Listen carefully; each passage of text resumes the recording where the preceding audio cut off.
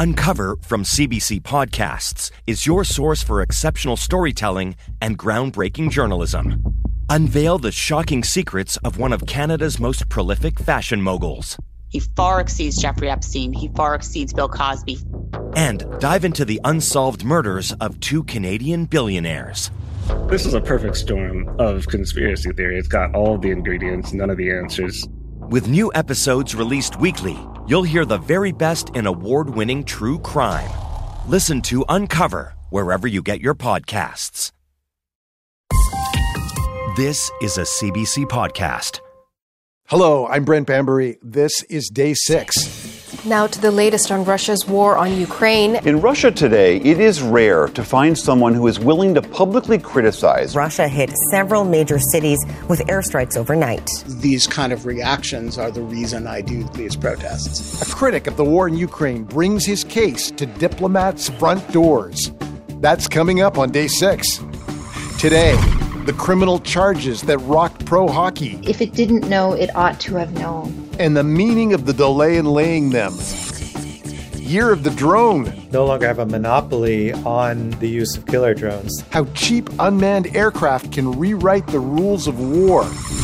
And the unlikely triumph of Suits. The Meghan Markle show. How a middlebrow legal drama broke the record for home streaming. All today on Day 6, the Lawyers We Love to Love edition. In 2024, Russia's war against Ukraine is as brutal as it ever has been. Both sides are still taking heavy casualties, and the battles are ferocious. This month marks 2 years since Russia invaded Ukraine. Both sides are dug in, despite taking heavy losses.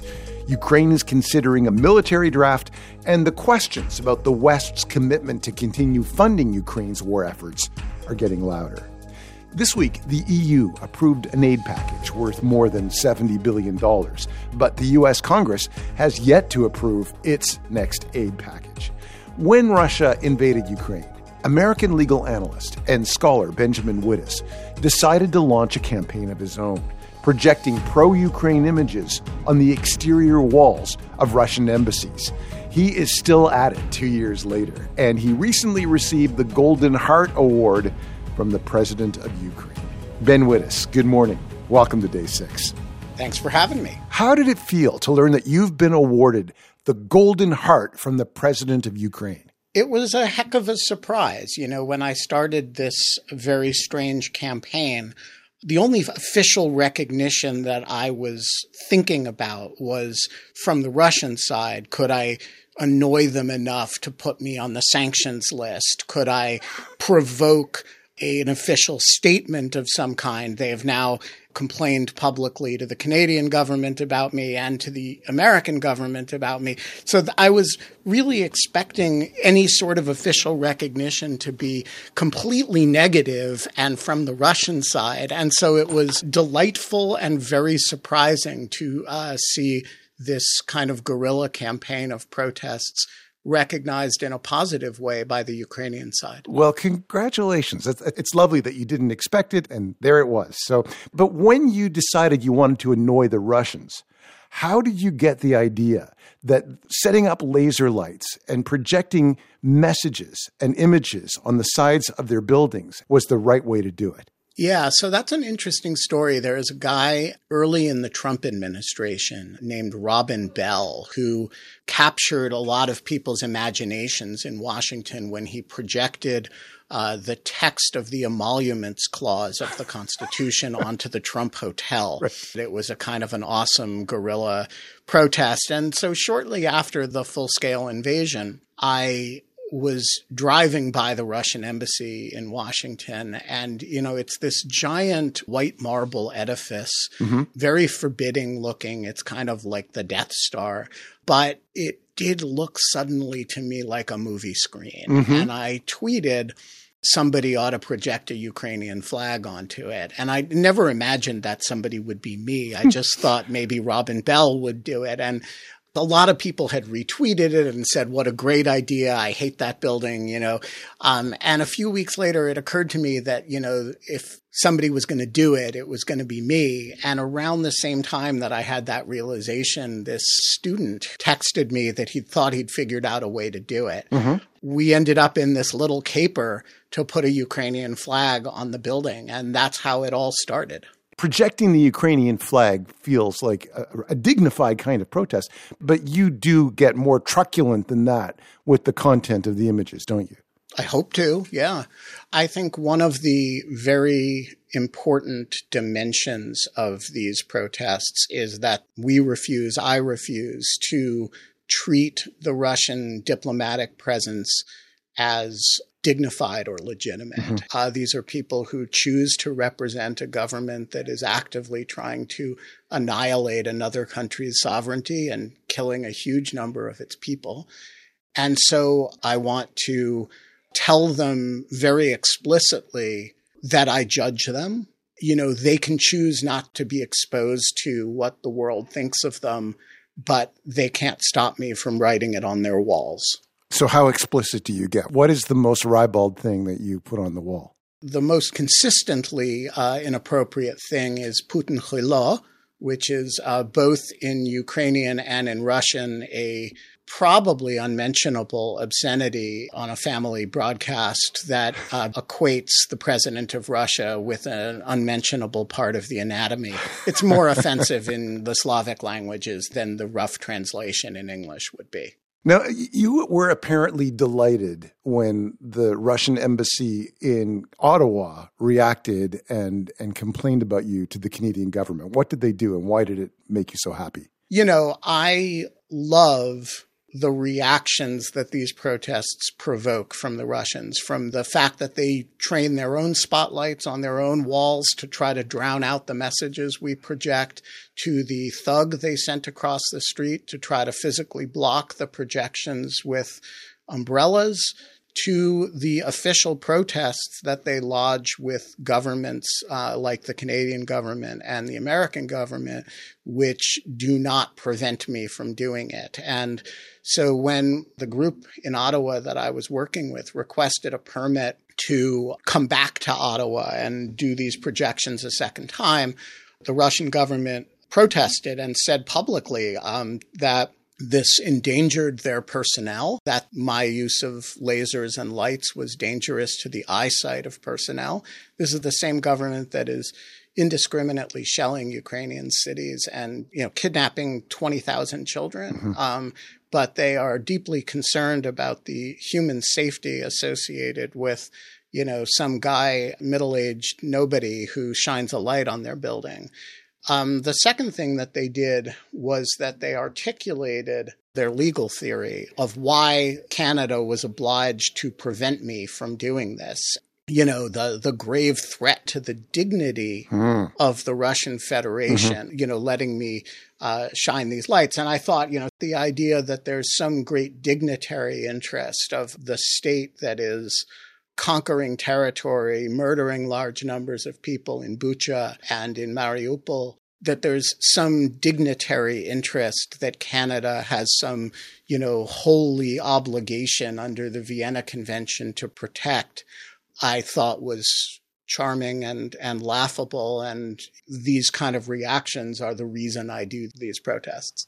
If some middle-aged desk worker shines lights on an embassy, in the normal world, that's called a midlife crisis, and, nobody notices or cares.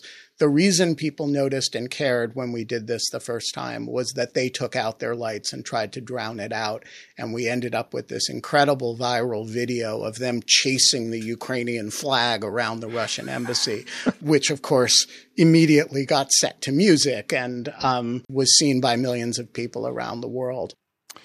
Ben, the U.S. Congress has yet to pass the next block of funding for Ukraine, and this week that feels less likely than ever. What laser light message would you like to project on the U.S. Capitol building? So I do not project on the U.S. Capitol building, and I want the Capitol Police who may be listening to this to hear that. I have, however, projected on the National Mall. So there's some nice video of our messages to the U.S. Congress with the Capitol in the background, and we'll be doing more of that in the coming weeks. Look, the administration is in the right place. The majority of both houses are in the right place, but the structure of power within the Republican Party is preventing both the Senate and the House from acting in a reasonable time frame and endangering the substance of this. And this is, actually causing ammunition shortages for the Ukrainians. Mm-hmm. And so if I were the type to project onto the dome of the Capitol, which I would never do, it would say, do your job. Ben Wittes, I hope you get to go to Kyiv to receive your Golden Heart Award from President Zelensky. Thank you very much. It's been a pleasure talking with you. Benjamin Wittes is editor-in-chief of Lawfare and a senior fellow at the Brookings Institute. Still to come, the sexual assault charges against 5 former junior hockey players and what they say about the possibility of change.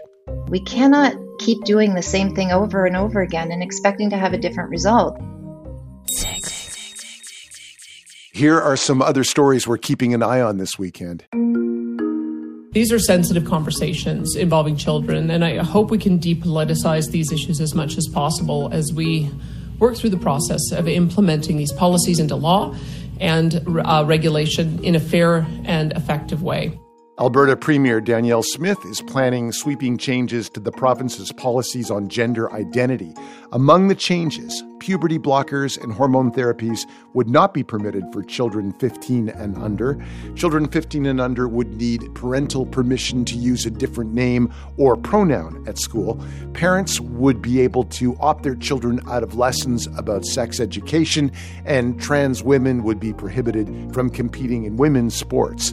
The proposed policies would go further than similar laws in New Brunswick and Saskatchewan. And I understand why Goliath companies want to pull out and be like, oh, we're not making enough money, but they are making enough money. TikTok has begun pulling songs from the world's biggest music company off its platform. The licensing agreement between TikTok and Universal Music Group came to an end on Wednesday. UMG represents many of the world's biggest artists: Taylor Swift, Drake, The Weeknd, Bad Bunny. It says TikTok isn't paying its artists enough. TikTok is a hugely influential platform when it comes to music. It says Universal isn't acting in its artists' interests. Until a new agreement is reached, Universal artists won't appear in search results, and existing videos will be muted.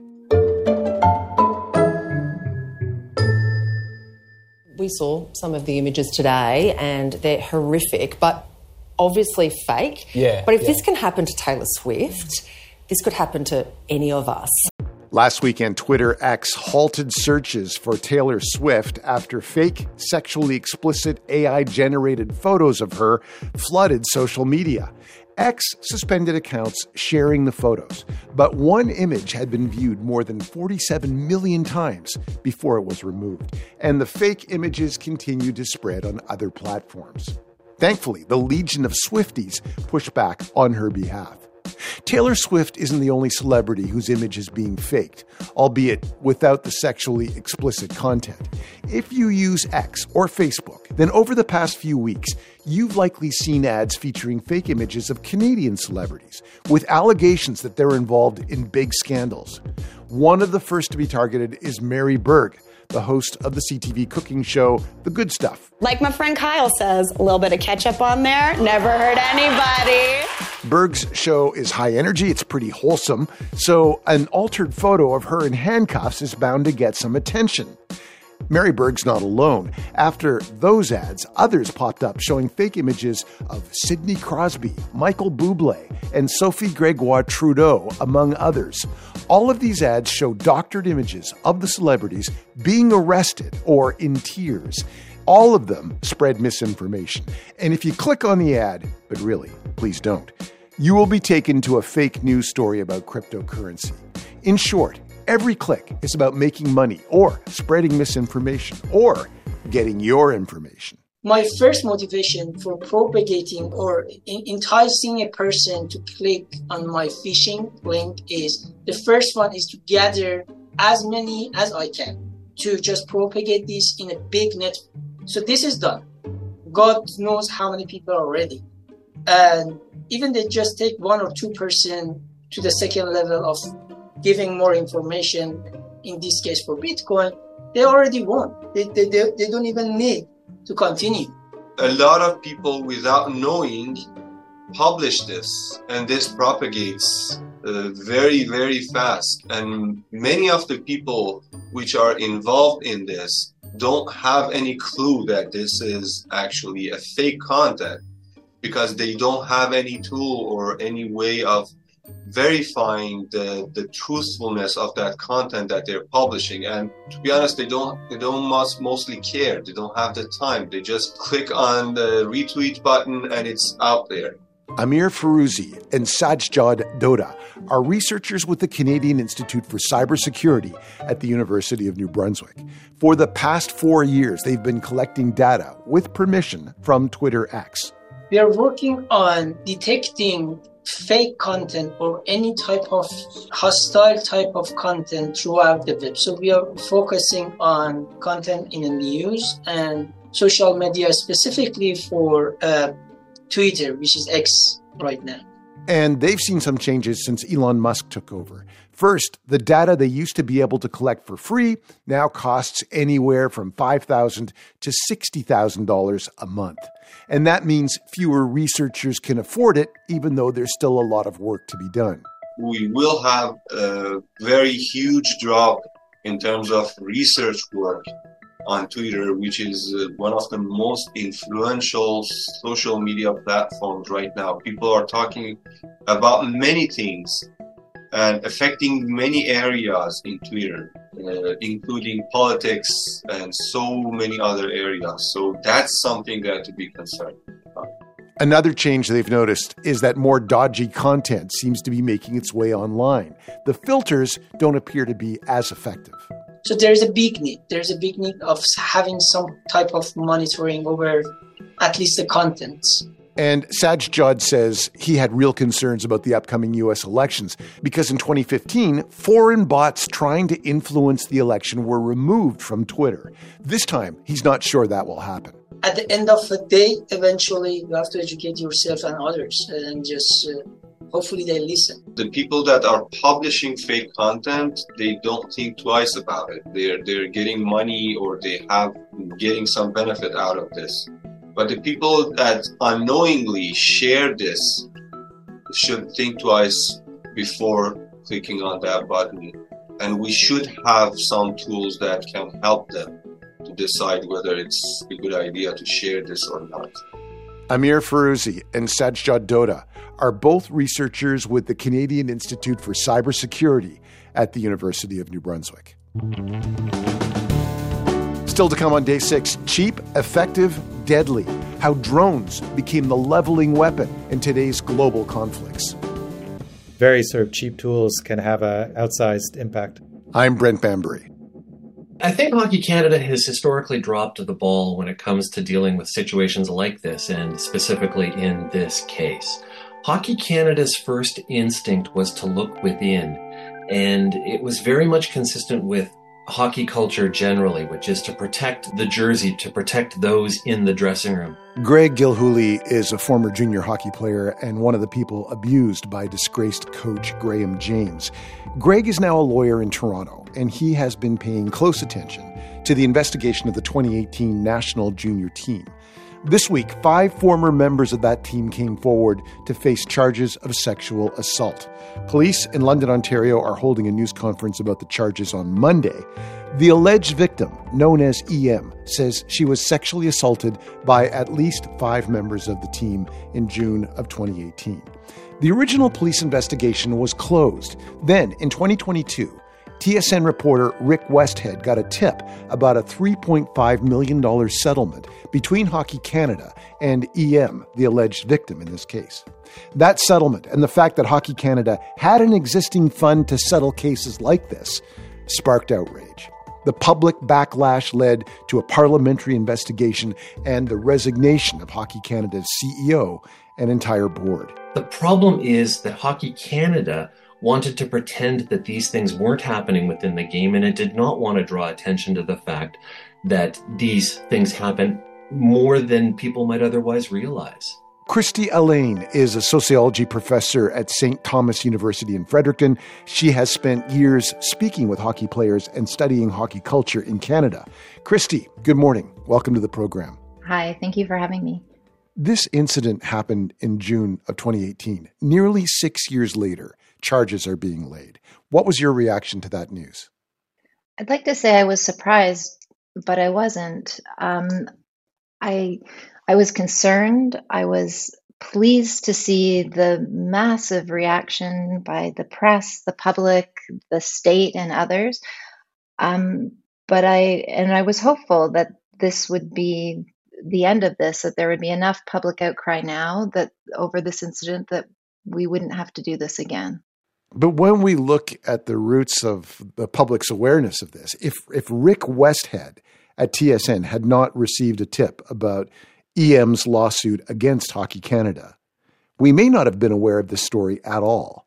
What does that tell you about Hockey Canada? It tells me that Hockey Canada's commitment is not to transparency. It's not to the well-being of our community. It's not to national projects that work to celebrate what it means to be Canadian through the sport of ice hockey. It shows me that Hockey Canada's commitment is to protecting itself and legacies of violence that are linked to elite men's hockey culture in this country for generations now. And that's one of the major hockey institutions in Canada. But the other is the NHL. I want to ask you about Dylan Dubé, who is from the Calgary Flames, who's now on leave from the team. The team says that they didn't know about the pending charge against him when he went on leave. But given that both Hockey Canada and the NHL investigated this case, what do you make of the fact that the team said they had no knowledge of these pending charges? I think, like everybody, we find that hard to believe. There was mass speculation about who might have been involved. The NHL, as you said, had their own investigation. Hockey Canada has its own investigation. If it didn't know, it ought to have known. And the fact that it says it didn't know or put him on leave for mental health instead of actually being transparent about what's going on with this athlete, I think tells us a lot about whose interests are being protected by hockey institutions in Canada and in North America broadly. When word came that Hockey Canada used a slush fund to pay the complainant in this lawsuit, there was a huge public backlash, and there were some changes at Hockey Canada. How important do you think those changes are? How effective have they been in addressing the issues? I've not seen them to be effective at all, to be perfectly honest. I would have expected much more transparency, for them to be issuing public statements, for there to be a mass overhaul of men and boys elite level hockey in this country, given the seriousness of what seems to have been going on for generations. And yet we haven't seen that at all. We've seen a transformation in the leadership, but no true transformation in the culture of hockey, which will require something massive. We can't see a change in the leadership structure that doesn't trickle down to the provincial bodies and to the teams themselves. To actually fix the problem with hockey today, we really need to see that overall change in the entire system. What we've seen in the past is a system that produces violence, that produces secrecy, that produces a lack of transparency. We've seen athletes who are trained in this system, who develop in this system, who themselves are victims of violence, who produce violence in their communities, come back and train the next generation of young boys and men to do exactly the same thing. And unless Hockey Canada is interested in transforming the system by letting in new voices, by breaking that cycle of violence, we will just see the same things over and over again. And from what I've seen, Hockey Canada has shown very little interest in that kind of wholesale change that we desperately need right now. That wholesale change that you just described, though, that is massive. You're talking about changing giant institutions with an historical hold on our culture. So changing generations of hockey culture, that task, where do you start? What would you prescribe to make us believe that we're on the right track? We have to open the shades, right? We have to see transparency to begin with. We have to know what's going on. And we're not seeing that with Hockey Canada. Every day there are new complaints about a lack of transparency with Hockey Canada. That's step one. Step two is letting in new voices. Let scholars, let anti-sexual assault activists, let people who have expertise in masculinity, let these people who are not traditional hockey people in. Let them coach our players, let them speak to our players, let them be parts of these teams. That would be a good place to begin. We cannot keep doing the same thing over and over again and expecting to have a different result. We keep letting the same men train these boys who have been trained in this system. It's just absolutely not possible. Do you think that the rise of women's hockey could change the culture? Do you see any sign of that happening already? I think it can change the culture of hockey in Canada, in that I'm hopeful that we'll see, our women athletes be heroes in the same way that we've allowed our men's athletes to be heroes.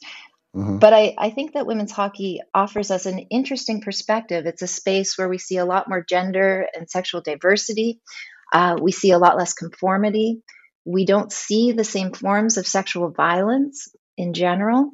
It would be wonderful if some of the lessons coming out of better hockey spaces can help inform the young men's elite level hockey in this country, and whether that be women's hockey, the hockey played by old people, non-competitive hockey, queer hockey. It would just be wonderful to see those kinds of voices informing men's hockey.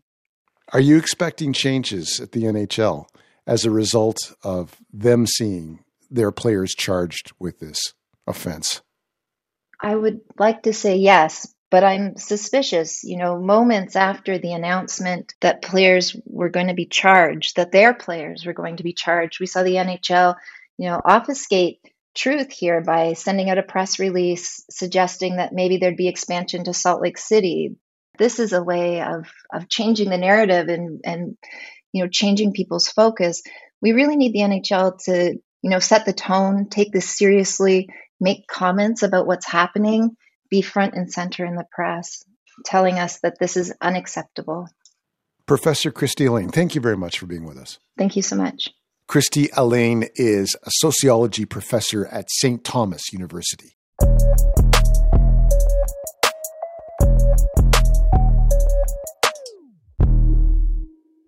Прийшли окупанти до нас в Україну, форма новенька, воєнні машини та трохи поплавився їх інвентар. Bayraktar. That's Bayraktar, a popular Ukrainian folk song written as an ode to a Turkish-made drone, the Bayraktar drone. That piece of equipment was such an important tool in the early days of the Ukraine war that this song was written to celebrate it. The rapid development and widespread use of drones are changing the face of warfare in real time. For 20 years, the U.S. has dominated the field and the skies, but the proliferation of drones has put that prime position in jeopardy. Last Sunday, it was a drone attack that killed 3 U.S. ground troops and injured dozens more at a base in Jordan near the Syrian border. It's a very serious moment for the U.S. military, for President Biden, for the administration writ large, because this is the first time that U.S. service members have actually been killed from hostile fire since the war in Gaza began. Joshua Keating says the attack also marks an important shift in the balance of power in conflicts all over the world. Joshua is a senior correspondent with Vox. Good morning, Joshua. Welcome to Day 6. Thank you for having me.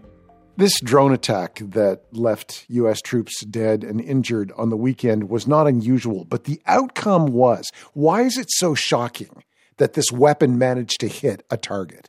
Well, the U.S. military has sort of gotten used to having air dominance or air superiority in all the conflicts that it has fought. I mean, that superiority has been so complete that actually no U.S. ground troops have been killed by an enemy aircraft since the Korean War, more than 70 years ago.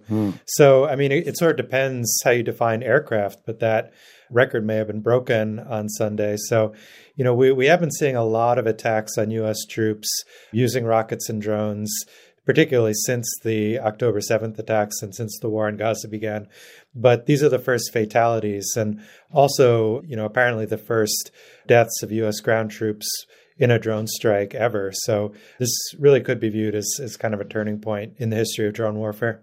The drone that was successful in this case, do you believe this was a drone that is of a high-tech variety, or do you think it's something closer to what you or I could buy off the shelf? It's somewhere in the middle, really. I mean, we don't know exactly what it was, but, you know, it's been described as a one-way attack drone, which are sometimes called kamikaze drones. And these are the kind of weapons we've been seeing a lot of in the war of Ukraine. Iran has provided a lot of these to Russia, which the Russians have been using to attack Ukrainian cities. So this, you know, unlike the sort of predator drones we all became familiar with during the war on terror, this is one that's sort of designed to basically sort of loiter over its target and then crash into it and explode. So this isn't quite what you could, you know, buy on Amazon, but it's definitely not as kind of expensive or as high tech as some of the weapons that we're maybe more familiar with in the U.S. arsenal. But what does this attack tell us then, or the success of this attack? What does it tell us about the state of drone warfare today? I think it tells us that the U.S. And its allies no longer have a monopoly on the use of killer drones to the extent they already did. I mean, the U.S. launched its first attempted drone strike in 2001, you know, shortly after the 9/11 attacks. And for about the first decade, the way we talked about these drones were as a kind of symbol of U.S. dominance, that the U.S., the CIA, and the military, and a few close U.S. allies were using these weapons to basically strike alleged terrorist targets outside of traditional battlefields all over the world, and doing it without putting our own soldiers at risk. So most of the debate of this period focused on the legality or the ethics of these weapons, rather than the idea that, you know, the U.S. troops in the Middle East could actually be a target of these drones. And we've been building towards this for a while. You know, groups like Hezbollah have been using killer drones since, you know, about 2011. We saw ISIS use them, the Houthis. So it's been more and more obvious for a while that, you know, these sort of non-state violent actors have been incorporating these weapons into their arsenals. And, you know, a lot of experts I talked to say it was sort of only a matter of time before an incident like this happened. And you mentioned that drones have played a major role in the war in Ukraine. And we did hear a piece of a folk song earlier that was a tribute to the Bayraktar Turkish drone. But how are Russians using drones in that conflict right now? This has shown how drones can sort of operate as part of the sort of overall, you know, combined arms of a, you know, traditional nation-state military. And both sides have been doing this. As I mentioned before, the Russians have been using these Iranian-supplied Shahed kamikaze drones to attack Ukrainian cities and attack Ukraine's energy infrastructure, basically as a way of kind of like raising the costs of the war for, you know, ordinary Ukrainians. But we've also seen them used a lot for surveillance on the battlefield. So this is basically drones can identify a target, which then, you know, the army can fire artillery at it. And this has been so effective at both sides that, you know, in an interview a few weeks ago, the commander of Ukraine's armed forces basically said it's made maneuver warfare impossible for both the Ukrainians and the Russians. And that's a big reason why the conflict has sort of reached the condition of stalemate that it's in now. Tell me a little bit about the drones that are more do-it-yourself, the kinds of weapons that are not expensive and that allow an insurgency group to arm pretty easily without having to make major investments. I think that's been what's sort of been most striking in Ukraine is the fact that some of the most decisive weapons have not been the sort of big high-tech systems, you know, provided by the U.S., but these kind of DIY models. You know, the DJI Mavic, which is a Chinese drone that, you know, you can just buy on the internet as a toy, basically. People have been adapting these for surveillance. People have adapted them to sort of drop grenades. I mean, you know, one of the sort of striking images for the early months of the war is actually drone footage taken from these drones, which show them sort of hovering over Russian tanks and dropping small explosives onto them. So we've seen a ton of adaptation on both sides where the sort of fighters in the field have been using drones and sort of adapting them for use on the battlefield. And, particularly on the Ukrainian side, you've seen, these kind of maker factories in Ukrainian cities where sort of tech workers have been sort of redirecting their efforts towards developing drone technologies specifically for use on the battlefield. So it's been a real kind of, you could call it a real sort of Cambrian explosion of drone innovation spurred by this war. What about innovations in defense now to try to deal with this kind of warfare? What kind of conversations do you think are happening inside the U.S. military right now about how to deal with this product that's changed the balance? Yeah, absolutely. I mean, in an interview a couple of years ago, Kenneth McKenzie, who's the commander of U.S. forces in the Middle East, said that basically the U.S. often no longer can take air superiority for granted because of what he called Costco drones, like these sort of small, cheap, easily adapted drones.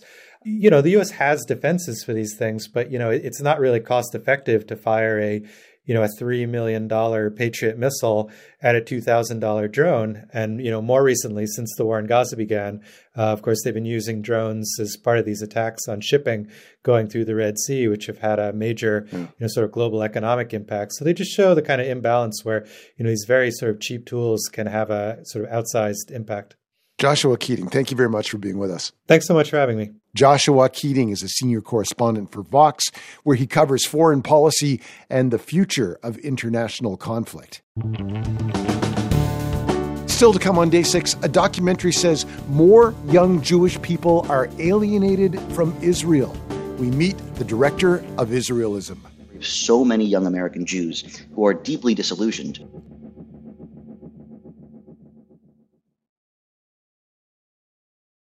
I'm Brent Bambury. You're listening to Day 6 from CBC Radio. We're on public radio stations across the United States. You can listen on demand with the CBC Listen app, and we're available wherever. Around the world, more than 80 women have accused Peter Nygard of crimes ranging from rape to sex trafficking. He far exceeds Jeffrey Epstein. He far exceeds Bill Cosby. He exceeds anything that I think our world has seen so far. A pattern of predatory behavior spanning half a century. Nygard denies it all, but now he faces criminal charges. If this were a poor man, he would have been in jail decades ago. He is hid in plain sight. Evil by Design, available now on CBC Listen or wherever you get your podcasts. Wherever you get your podcasts and at cbc.ca/day6.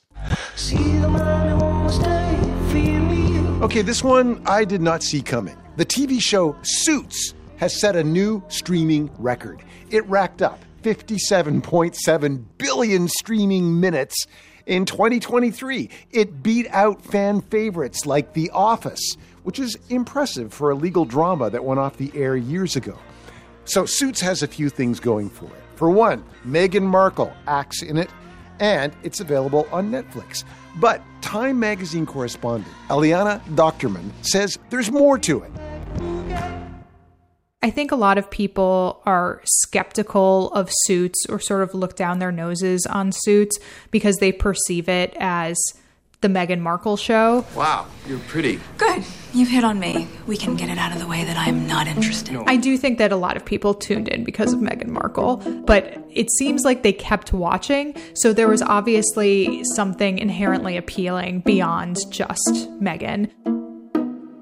The premise of Suits is that there is a young man who has a perfect memory, and he runs into a hotel room where aspirant lawyers are being interviewed for a law firm that only employs Harvard graduates. You give me this, and I will work as hard as it takes to school those Harvard douches and become the best lawyer you have ever seen.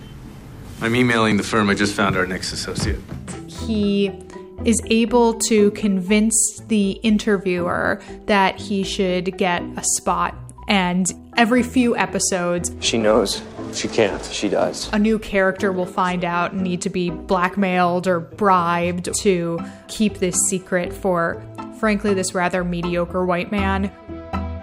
I think when I first watched it, there were a lot more shows like Suits, which were what I call ludicrous procedurals. That was this case that's tailor-made for someone with a hedge fund background. Every episode, there's a new case or a new problem to solve. New York Teachers Pension Fund just lost 30% of their annual income. Nowadays, shows are often much shorter, cost a lot more to make, or they cost almost nothing to make and are reality TV shows. We've sort of lost that middle brow, ludicrous procedural where you can look down at your email for 45 minutes and look back up and you haven't really missed much. You want to be a writer? Then write. But don't ever threaten me or my firm again. The show actually is more clever than it needs to be. It has enough one-liners to keep you entertained. Well, then give me a deed, I'll do it. Give me a mountain, I'll climb it. Give me a Katy Perry song, I'll sing it. Another ludicrous part of this series is that the name of this firm changes like every year. Because as my first official act as named partner, I told her not to. What? You heard me. People are always sort of competing and backstabbing each other to become named partner. My name's going up there first thing tomorrow. Which seems like a huge marketing problem. Like nobody would know how to contact this law firm or what its reputation was if its name was constantly changing. I can't just slap your name up there one morning. I think one of the appeals of the show that's often overlooked is that Suits is ultimately an optimistic show, and I think it has been in vogue for a decade and a half now for prestige shows to be rather dark. We've lost a lot of those shows that have a happy ending. Suits is an example of a show that is comforting, and I think that there's a thirst for that. Aliana Doctorman is a writer for Time magazine.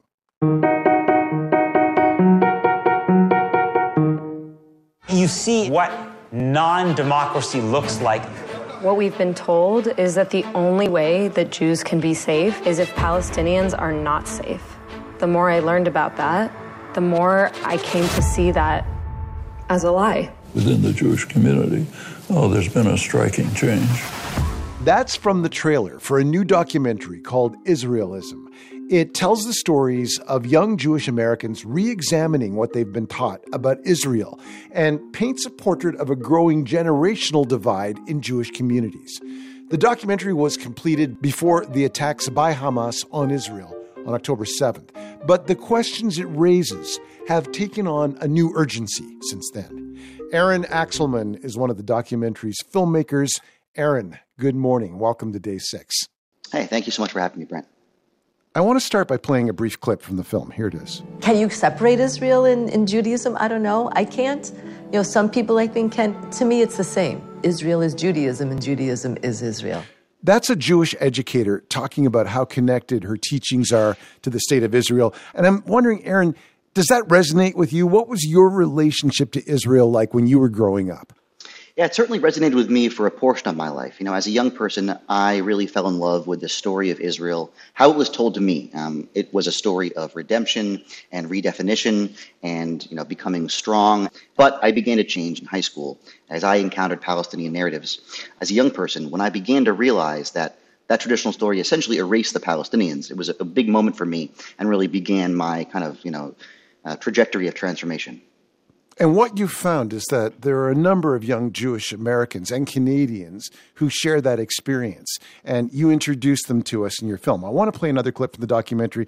This is one of the protagonists of your film. This is Simone Zimmerman. I remember very vividly, I was sitting in my dorm room with a friend of mine. We got a phone call that an anti-Israel bill was being introduced in the student government. We bolted. On the way, called our parents. Both got sent talking points. And then we went into this student government meeting.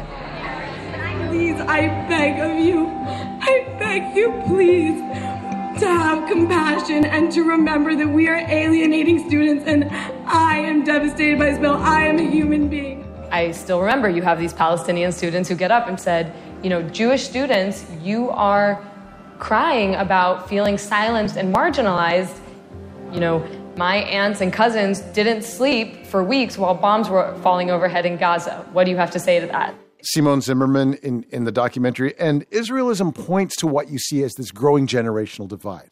And I should point out, you made this before October 7th when the Hamas attacks happened and Israel had their response. But why do you think the shift was well underway among some young Jewish people before then?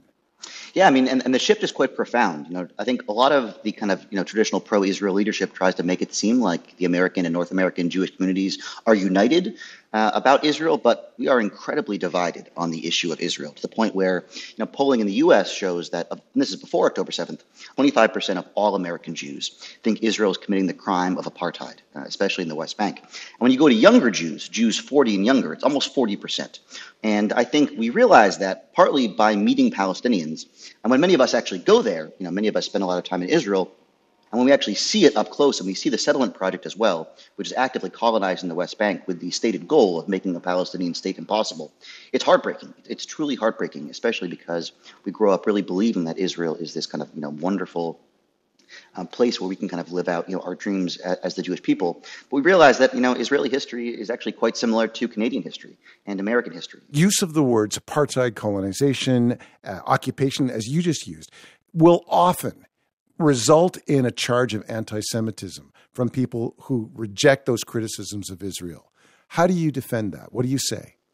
I mean, people call us anti-Semitic all the time, which is insane. I mean, again, my family fled anti-Semitism. I never thought I would charge Israel with committing the crime of apartheid. But when you go there and you see it, there's no other word for it. Israeli settlers get to live in a full-fledged democracy. Palestinians living literally next door do not get to go to civilian courts. They do not have freedom of speech. They do not have freedom of assembly. They cannot vote.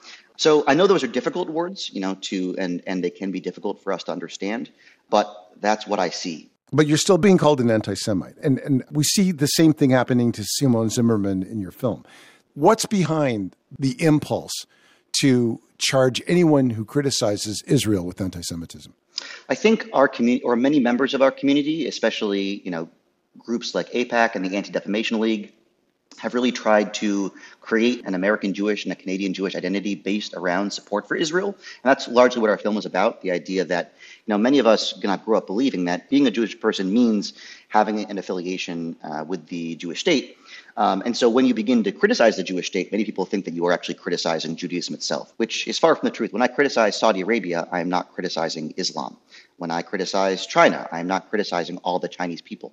Israel is a government. Israel is a state. And talking about the actions of a state is not racism. A major reason why people try to call all criticism of Israel anti-Semitic is to silence criticism of Israel and to delegitimize criticism of Israel. And as more and more Jewish people, again, begin criticizing Israel, it becomes harder and harder for that label to stick, because we are obviously not anti-Semitic. We care deeply about Jewish people. It's partly because we care about Jewish people that we are horrified that our own people are doing this. Your documentary introduces us to young Americans who served in the Israeli military, and they are now critical of the army and the army's actions. What is the relationship of American Jewish institutions to the IDF, to the Israeli military? Yeah, this is one of the more tragic, aspects, is that, a lot of our institutions, not all of them, really tell us as young people that the best thing we can do, the most amazing thing we can do, is to join the Israeli military, that is the way that we can support the Jewish people to the best of our ability. One of our producers is a British Jew who himself joined the Israeli military as a young man, thinking that it was truly, again, the best thing he could do for his people. And he realized very quickly that what he was actually doing was enforcing a system of racial hierarchy over the Palestinian people. And it's the greatest, from what he tells me, it's the greatest heartbreak of his life. And it's the reason why he wanted to be part of this film, because it tells his story, and it tells the story of so many young American Jews who are deeply disillusioned when they actually realize the ways in which Israel's actions affect the Palestinian people. And in the film, we see former soldiers coming back to America and speaking up critically. What happens when they do that? It's very difficult. For many people, when you speak up against Israel's actions, it's very isolating. We did a panel at Harvard a couple months ago before October 7th, and a student who was there is now suing Harvard and saying Harvard's anti-Semitic, and they use our film as an example. And it's deeply ironic because at that screening, 3 of the 4 panelists were Jewish, and half of the panelists had literally served in the Israeli military. 2 Israeli veterans of the Israeli military just talking openly about what it was like to serve, and they're called anti-Semitic just for literally talking about their actions. Right, but anti-Semitism is real, and we know that anti-Semitism also exists on university campuses, especially in the United States right now. So what's at risk when criticism or lack of deference to Israel becomes conflated with anti-Semitism. Anti-Semitism is very real. I grew up in Trump country in rural Maine. I grew up around people who believed in conspiracy theories about Jews. So it's critically important to fight anti-Semitism because it endangers all of our lives so deeply. But when any criticism of Israel is called anti-Semitic, and that becomes what most people associate with anti-Semitism, it becomes much more difficult to actually fight the real anti-Semitism that exists, both on the right and the left. And it also makes it incredibly confusing for people who don't know much about this issue, who want to fight for Jewish people, who want to support Jewish people, but actually don't know what anti-Semitism is because the actual definitions of it are so muddied in the public space. So there have been attempts to cancel screenings of Israelism, including here in Canada in December. Westdale Theatre in Hamilton, Ontario, canceled a screening. They later reversed that decision. What are you hearing from theatres and institutions about why they're second-guessing the decision to screen the film? Our film does make many people uncomfortable. Our film, and that's why we made it partly. Many of the venues that we book screenings at, either universities or movie theaters, get email campaigns, either from local activists or activists from other parts of the U.S. saying that our film, again, is dangerous. And it's deeply ironic. Many of the places who've tried to cancel the film have admitted that they have not watched the film. And when they do watch the film, again, oftentimes they apologize to us afterwards and decide to screen the film. There's been virtually no actual successful cancellations. Because, again, our film is a very Jewish film. It's told by Jewish filmmakers. It's about Jews reckoning with Jewish identity. Reckoning with Jewish identity is really interesting for me because for you, theologically, speaking as a person who understands your faith, how do you square that with rejection of uncritical support for Israel? Yeah, Judaism is a religion that's been around for thousands of years. Israel's been around for just over 75 years. My father was born before the state of Israel was created. So I understand why people, again, have an affinity for Israel, but I am much more committed to the Jewish people and the Jewish religion than I am to Israel, the state. And again, it is my Jewish values themselves that make me want to criticize Israel, because I feel like Israel's actions are deeply at odds with the incredible Jewish traditions of fighting for social justice and fighting for multiracial democracy, especially in the U.S. and Canada. So I actually don't see a contradiction at all, and I feel very at peace with my politics and how my politics correspond, with my religion and with my history. How do you deal with the idea that without the state of Israel, there is no safe place for Jews? That it is an existential threat to Jewish existence if the state of Israel fails. We get that a lot, obviously. That's a primary thing. But what's so interesting is that many times when people talk about Israel, they completely erase the Palestinians, right? So even that question, right, totally erases the fact that for Israel to exist as it exists, the Palestinians, right, had to be expelled, essentially. Israel was built on the ruins of Palestinian society. So I understand the desire for a Jewish state. I get that. I understand why people felt like it was necessary for Jewish safety, but we are a diasporic people, or we were a diasporic people, through no fault of our own, right? The Romans scattered us throughout their empire. So if we were going to create our own state, it was going to essentially have to be at the expense of someone else. And that is what happened. We created our own state at the expense of someone else. And we have to reckon with that. The film is Israelism. Aaron Axelman, thank you very much for speaking with us. Absolutely. Thank you so much. I really appreciate being on here. Aaron Axelman made the documentary Israelism along with co-director Sam Eilertson. Israelism has upcoming screenings in cities across Canada. Time, weather, and Rift from the headlines. And here we go. This is Rift from the Headlines, our weekly quiz. 3 riffs linked by one story in the news. If you guess the story that links the riffs, you could win a Day 6 tote bag. First, here's a recap. This is last week's clue. Just like butter on my lips. Chicken, chicken, you can't roost too high for me.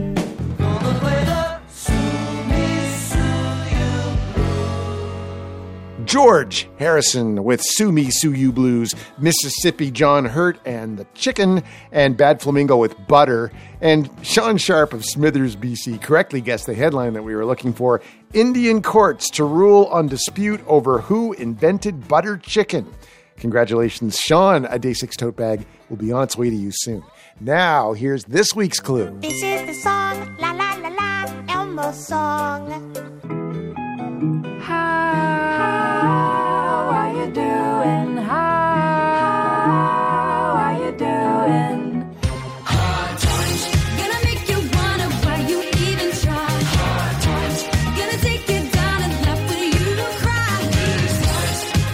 And we're looking for the story that connects those riffs. Email us your answer. Put riff from the headlines in the subject. Send it to day6@cbc.ca. Please include your mailing address. One right answer will be picked at random. The prize is a Day 6 tote bag. You can always hear the clues again anytime at cbc.ca/day6. Time, weather, and From the headlines.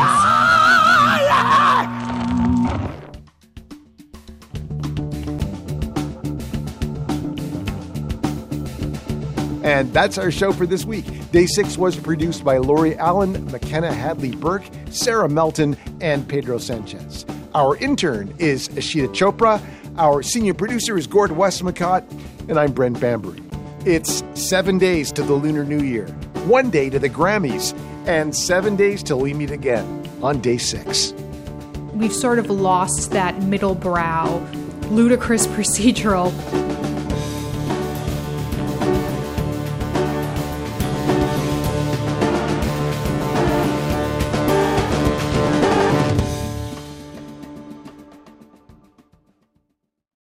For more CBC podcasts, go to cbc.ca/podcasts.